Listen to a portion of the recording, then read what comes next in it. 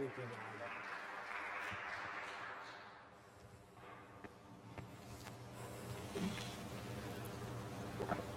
John. Good evening.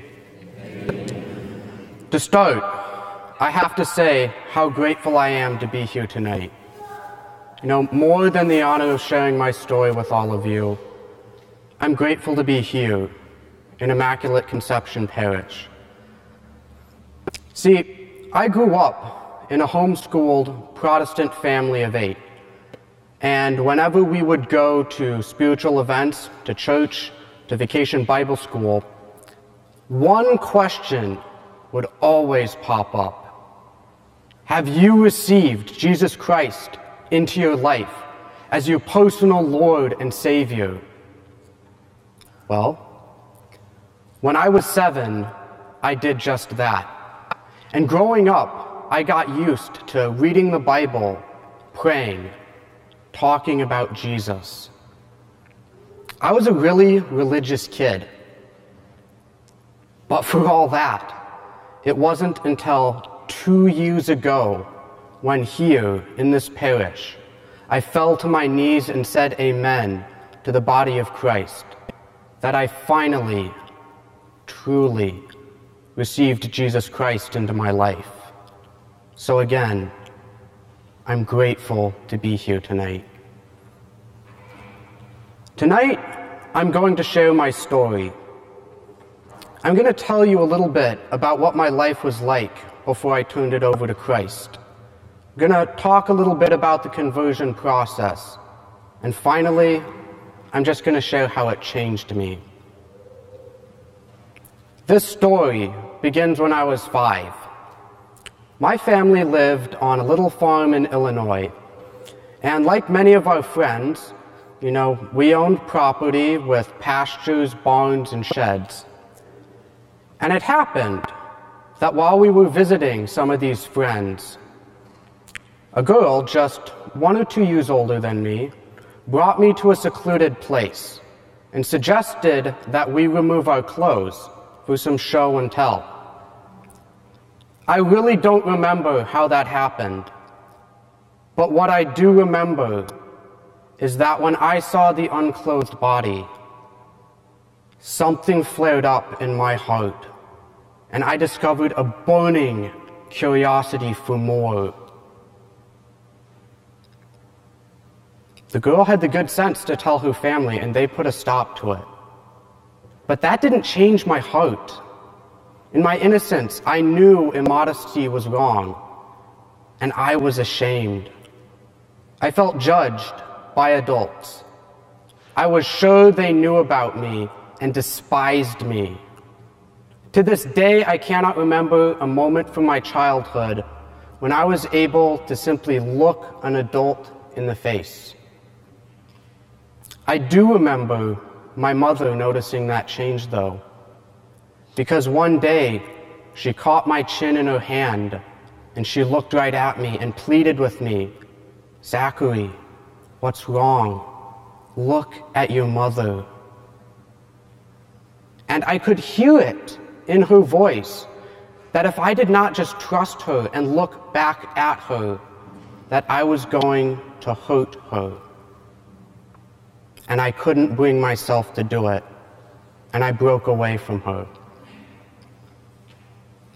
I would often go to bed praying to God for forgiveness and mercy until I would fall asleep in fear of judgment and hell. And I was 5. Unresolved sin will fester in the heart until it becomes a poison that just spills over. About this time, I discovered my ability to tease my younger sister. And I would provoke her in such a way that our mother would only see her reaction and not my instigation. And just pressing her buttons and watching her reactions and watching her get in trouble for it just gave me this delicious feeling of power and control. You parents know how much strife children can cause that way. and turmoil really became the norm for many years. One time, sick to death of us fighting, our mother set us on the couch and swore that we would never leave until we became fast friends. Well, after about 20 minutes of that, I caved, and I pleaded with my sister to make up. But she wouldn't have it. Finally, the power was hers to make me suffer. She wasn't letting go. She sat on that couch, arms crossed, her face just flushed with fury, implacable against all my pleas. Our mother caved before she did. But let's fast forward a few years. I'm 13, and I wander into the kitchen where my older brothers are talking about something called pornography. And I didn't know what that was. So when I asked them, they wouldn't tell me.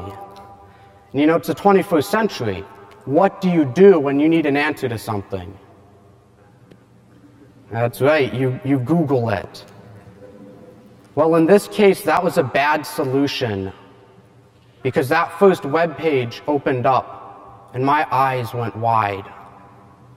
I quickly tried to close that, and I walked away.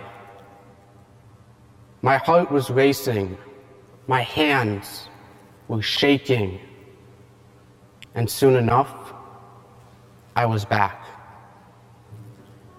And that really characterized my spiritual life for the rest of my youth, because time and time again, I would try to walk away, and before I knew it, I would be back. I would turn to the Bible and pray, and I would ask Jesus for forgiveness and to help me out of it. As Protestants, we were told that all you had to do was confess your sins to Jesus, and you would be saved. Faith was very personal. So on my own, I would try to change. And I remember one example of a time I really went for it. I'd read a lot about fasting in the Bible, and I'd read about Jesus and Elijah and their 40-day experiences. All right? So I figured I'd try something like that. But I knew I couldn't do 40 days and keep up with class, so I settled on 14. And for 2 weeks, I didn't eat a crumb. And whenever I got hungry, I would just read the Bible and pray, because I knew that man shall not live on bread alone, but on every word that proceeds from the mouth of God. It's just the sort of thing I would do. I would devote myself to some extreme pious exercise. And for a while, it would work. But then something would happen. Maybe it was family strife. Maybe I'd get incredibly lonely. Maybe I would get frustrated. Just whatever it was, whenever life became difficult, I would relapse into video games and pornography. And those vices were my life, and they consumed me. I'll be honest, they were exciting though. I did a lot of what pleased me, be that food, games, or pornography, and I had a lot of fun. And just one thing I've learned from my past is that the excitement of sin is powerful. Because even though I knew I needed to change, I couldn't break away from it for long. But at the same time, I knew I wasn't free. My lack of self-control taught me that I was not a man. And that knowledge just left a bitter taste in my heart every time. I lived in this perpetual state of tension, where I was just torn between a life centered on myself or one grounded on Christ. And that tension was truly terrible. Praise the Lord, it's not the end of the story. because my heart just doesn't desire pornography or incessant video games anymore. I can watch television, I can play video games, but neither one dominates my life. I used to eat when I was lonely and frustrated. I can still struggle with that one from time to time. But I've lost 50 pounds over 2 years. And people who knew me, they look at me and they're like, Zachary, and just, what's happened to you? Well, I'll tell you what happened to me. The truth found me. And more than anything, the truth is a person, and his name is Jesus Christ. And this is how it happened. By the time I was ready to ship off to Coe College to finish my college education, my older brother, Timothy, had discerned a call to the priesthood. And in the evenings, at the kitchen table, he would discuss and defend the Catholic faith, doctrine, and morals. I didn't usually pay too much attention to him, honestly. But one night, as I was getting a snack, he said something that really changed the direction of my life. He just asked my father, where do we get our authority? And like a good Protestant, my father said, the Bible. Tim said, but you see, nowhere in Scripture do you find that teaching. Sola Scriptura is self-contradictory. At that point, it seemed like the discussion was about to devolve into a debate. So I left. But those words struck me. Sola Scriptura, Latin for only Scripture. All right? It means that the Bible is the only authority a Christian has to teach the will of God. It's what Martin Luther and other reformers used to justify their break from Catholic authority. And when my brother said that doctrine was self-contradictory, instinctively I knew he was right. Because the teaching that says all teaching must be found in Scripture is not found in Scripture. So, in other words, it's an idea based not on logic, but honestly on the convenience of heretics. And boom, major breakthrough moment. When I was making my way upstairs to bed, and another thought came to me. If Sola Scriptura is false, if this notion that Christianity is just you, the Bible, and Jesus, if that is false and I'd been living it, then I'd been living a lie my whole life.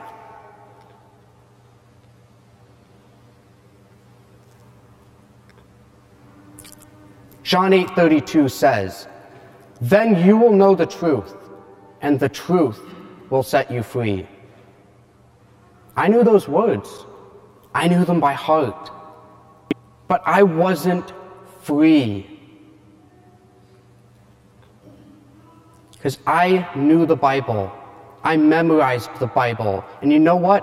I preached the Bible. And for all that, I could not live the Bible. So that night in August, I went to bed knowing I would become a Roman Catholic.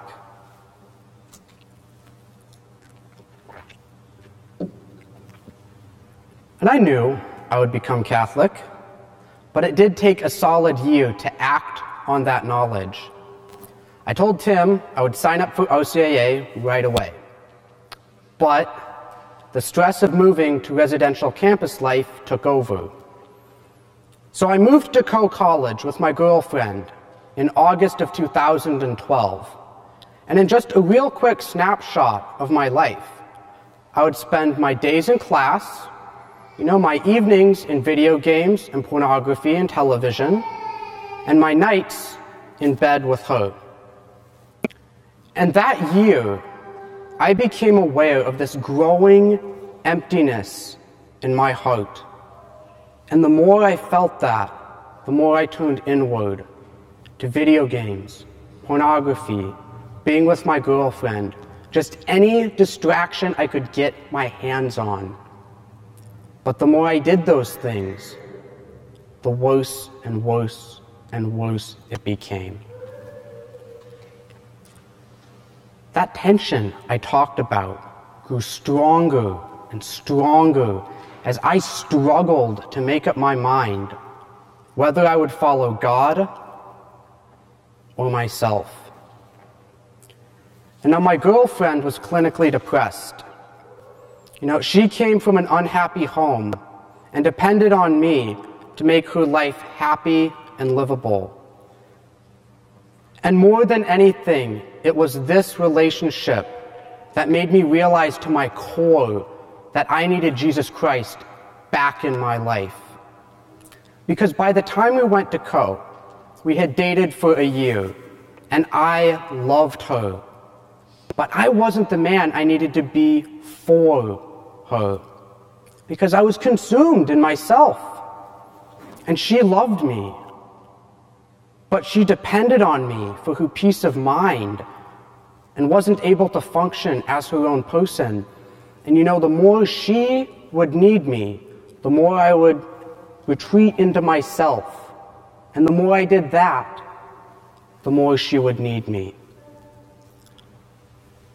So as that relationship just got worse and worse, I realized that I was powerless on my own to put my life back in order. I realized that I needed help. So when I returned to Co in August of 2013, the first thing I did was sign up for RCIA. Dave Martin set me up with Alex Seelau and St. Wenceslas. And once a week, I would just go to class and listen. It was a quiet place where I could reevaluate my life. And the more I listened, the more I realized I was where I needed to be. All right, so that was good, okay? My conversion had started, but it still wasn't real to me. It was all up here. It was something I knew I needed to do. It did not reach my heart until I began to pray the rosary.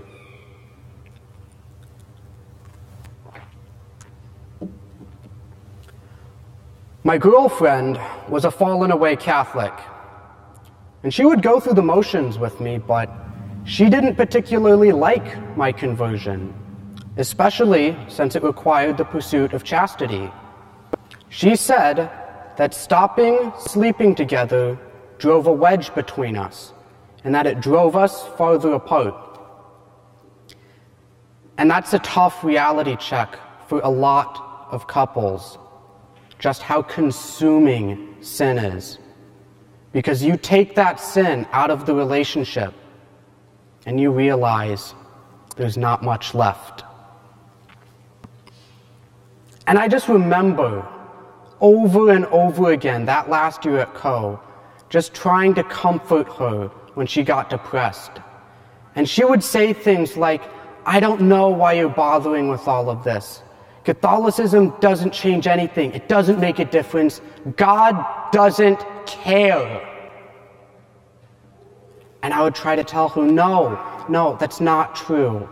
God loves me, and you, and I love you. Things are difficult right now, I know, but they'll get better, I promise.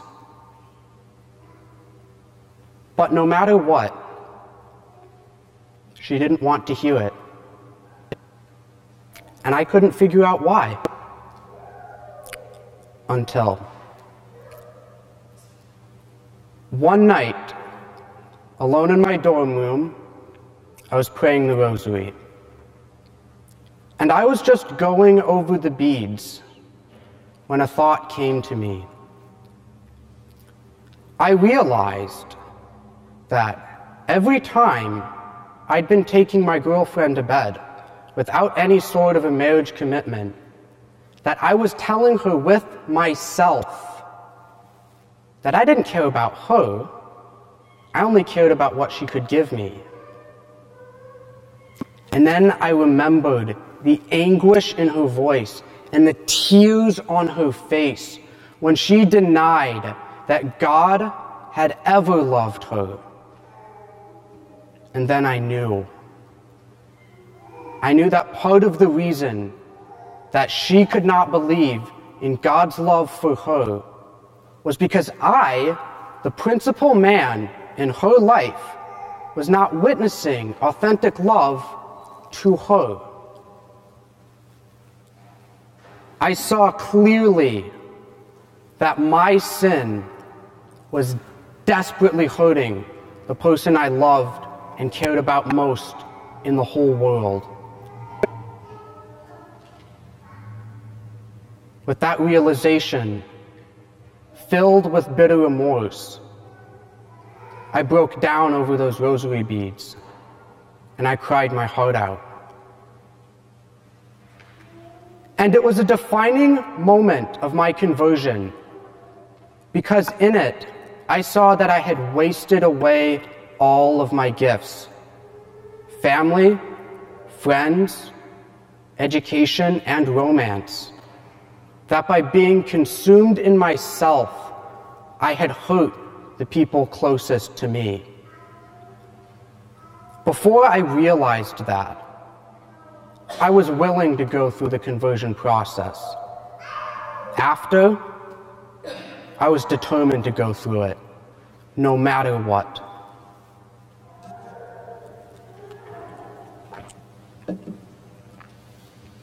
After that experience, everything fell into place. My questions on Catholicism were answered one by one. But honestly, I didn't have that many.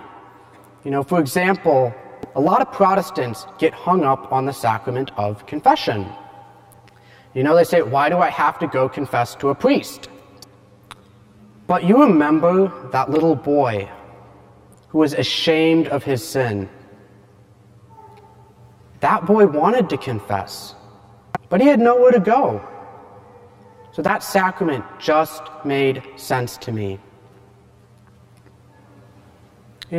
I even went to confession, just kind of marking it off my list. I knew I had to get it done before Easter, so I just went. Little did I know that confession would change my life. I met with Father Chris for my first confession, and I took about an hour of that poor man's time while I choked past my shame and waded through my sins. And when it was done, and I received absolution, I went home, and I went on with my life, and I didn't really feel any different. But a few things were different. Because first, I started enjoying Mass. Before confession, Mass had been a chore. It had been a bore and a chore. I was busy, and I wasn't receiving anyway while I was in RCIA, so I didn't really see the point of going. It was just another thing I had to do to mark off my list, my to-do list. After confession, that changed. I enjoyed being there. I felt that peace in the parish. And I looked forward to Sunday morning, even though I was still busy, even though I still wasn't receiving. And secondly, after confession, I just started feeling more friendly in general.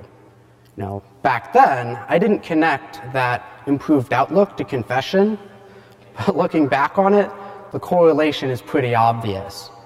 For example, I used to be a big debater on Facebook, with friends, family, atheists, Jews, Hindus, whoever. I would argue and defend Christianity and the Catholic faith up and down the wall. And I would be very direct and oftentimes very rude I would just lay it out. It was like, this is what it is, this is why it's true, this is why it's true, this is why I'm right and you're wrong, and that's pretty much all we have to talk about. You can tell that probably got me really far on Facebook. But the more I experienced the peace of confession, the less I wanted to do with any of it. Those sacraments are just powerful. And it's easy for me to just get focused on those debates as a means for conversion and evangelization. But I soon found that one good confession and communion are worth 1,000 good debates. The sacraments are powerful, and they do the work even if you don't know it. I knew kind of the basics of being Catholic. I knew the outline. Go to Mass once a week, in order to receive Jesus, no mortal sin. So if you got to take care of that, go to confession. I knew the barest of bare bones basics. I didn't even have a good attitude about my conversion. I wasn't filled with some holy zeal that caused me to change.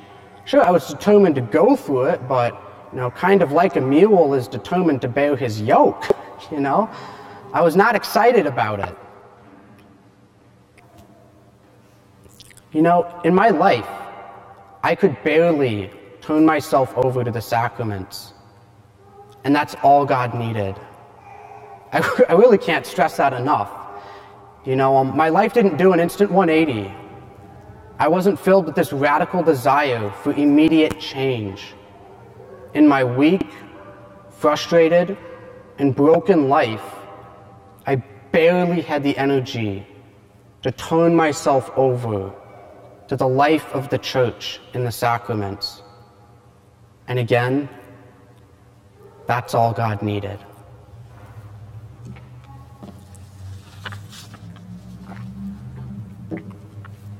So I was confirmed here 2 years ago.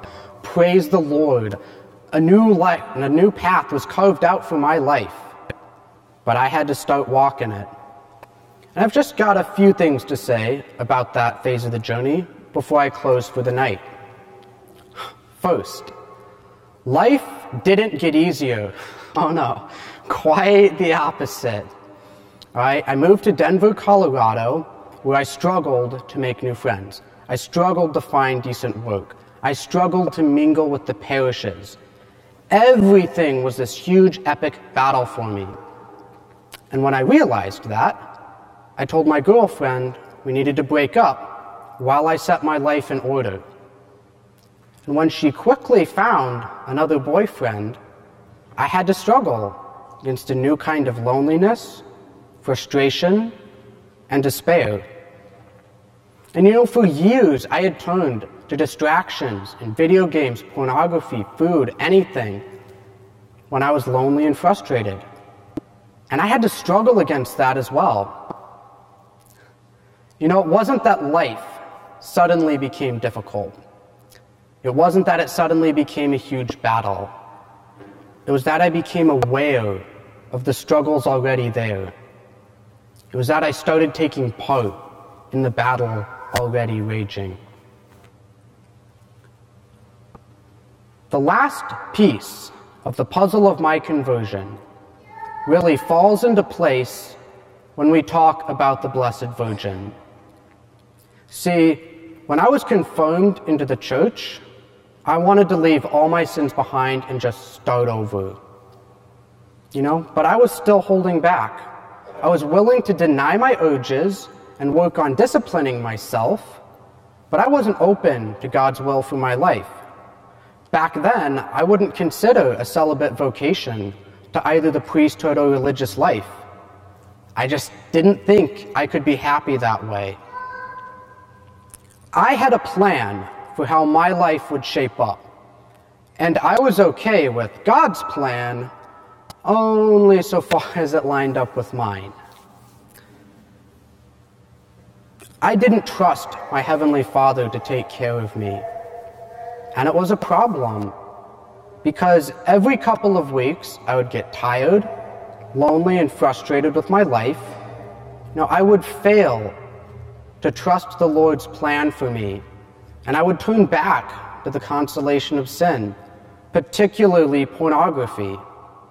And then it was back to confession and starting over. And I wasn't happy with that cycle, but I didn't know what to do about it. Well, last winter, I moved back to Cedar Rapids for work. I just started looking for a way to advance in holiness. My spiritual life at that point was just unbearably intense because I was becoming aware of how much Christ had done for me. And whenever I failed to trust him and turned back to the consolation of sin, I felt that jagged edge of my own betrayal. And then when I went to confession, I would feel God's love and mercy at work in me. It was like the world stopped and started every couple of weeks. And after about 6 months of that, it became real clear to me that I could not handle jumping between those two extremes. I had to push forward or go back to my sins. But I'd already been back there, and I knew it was no place I ever wanted to be ever again. So I had to go forward. But how? How?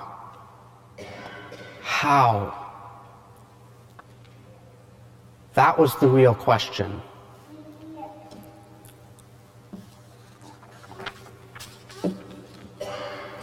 I needed new ideas, so I started reading new books. And last summer, I discovered one by St. Louis de Montfort called True Devotion to Mary. This is one of my little sister's books that she left behind when she joined the Poor Clares in New Mexico. And according to St. Lou, true devotion to Mary simply means surrendering your life to Jesus through her. It means giving up everything you are and own and hope to be to Mary so she can refine it and pass on what is good to God. It's a consecration where you let God work how he likes to work best, through Mary.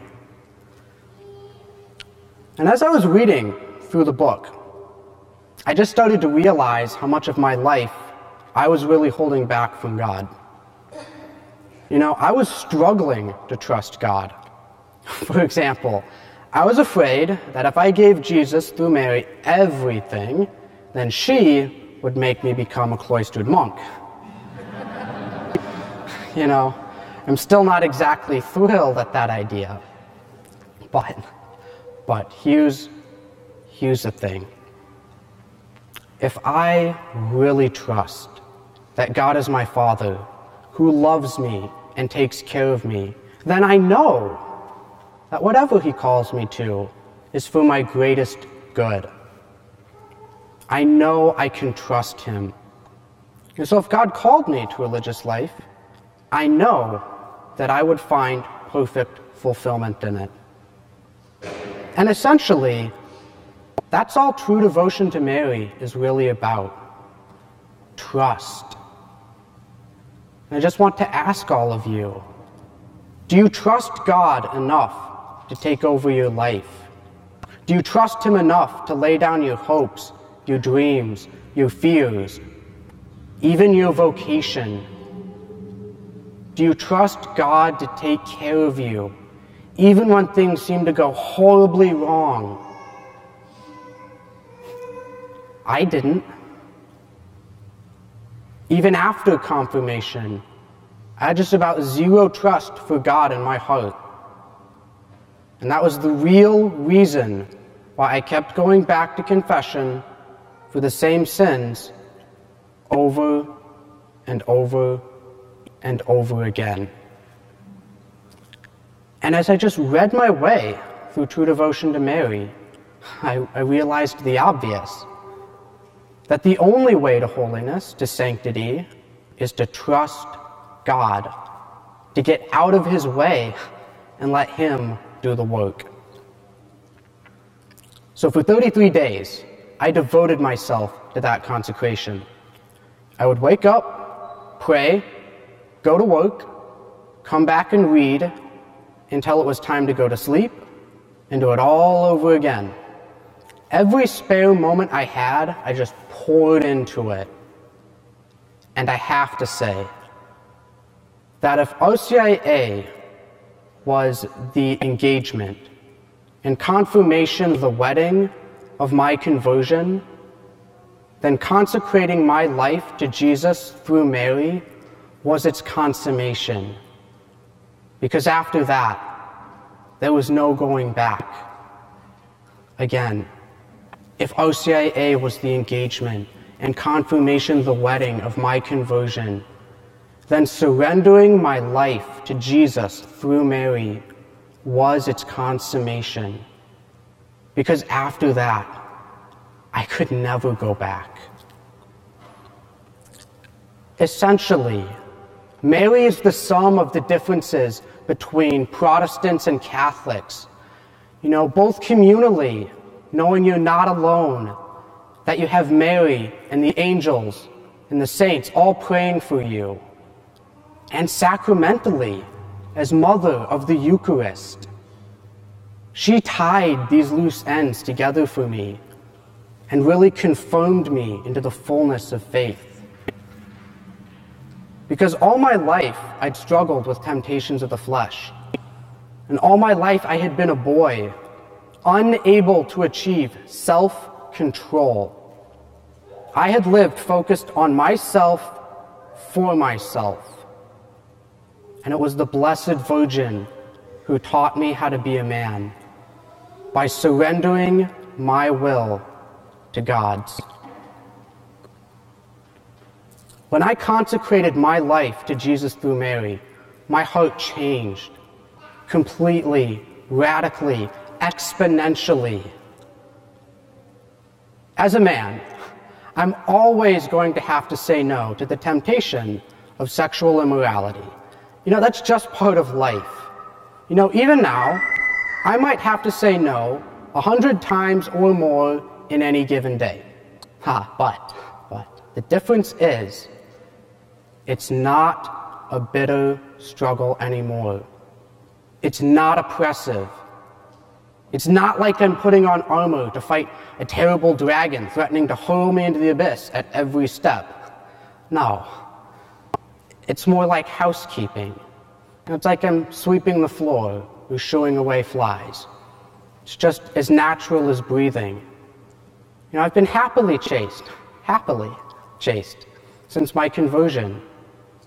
And all thanks to Jesus through Mary. And that is just one of the many, many, many reasons why I love the Blessed Virgin. Because she makes my crosses so much less difficult. Whatever I'm struggling with, I can take it to her. And just somehow, it all gets smoothed out. It's what mothers do, right?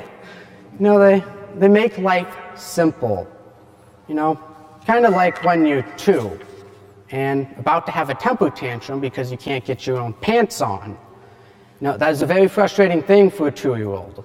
So your mother, she sees you struggling, she comes over, she sets you straight and helps you get your pants on, and it's all good. 2 seconds ago, you were about to sob with frustration, but now you can zip her up and go play. Thank you, Mom. Mary can just make life so simple for us. And I would like to be a big boy and get my own pants on, but I still need her help in one way or another every single day. And honestly, I wouldn't have it any other way, because Mary makes my life simple. Finally, I just want to thank all of you for taking the time to be here and listening to me. I really hope that what I've shared encourages all of you to keep loving and keep praying for those who've fallen away from the faith, because there are a lot of confirmed sinners like me out there just waiting for the right moment of grace to change their lives. Keep praying. Don't give up. It can happen before you know it. Good night, and God bless.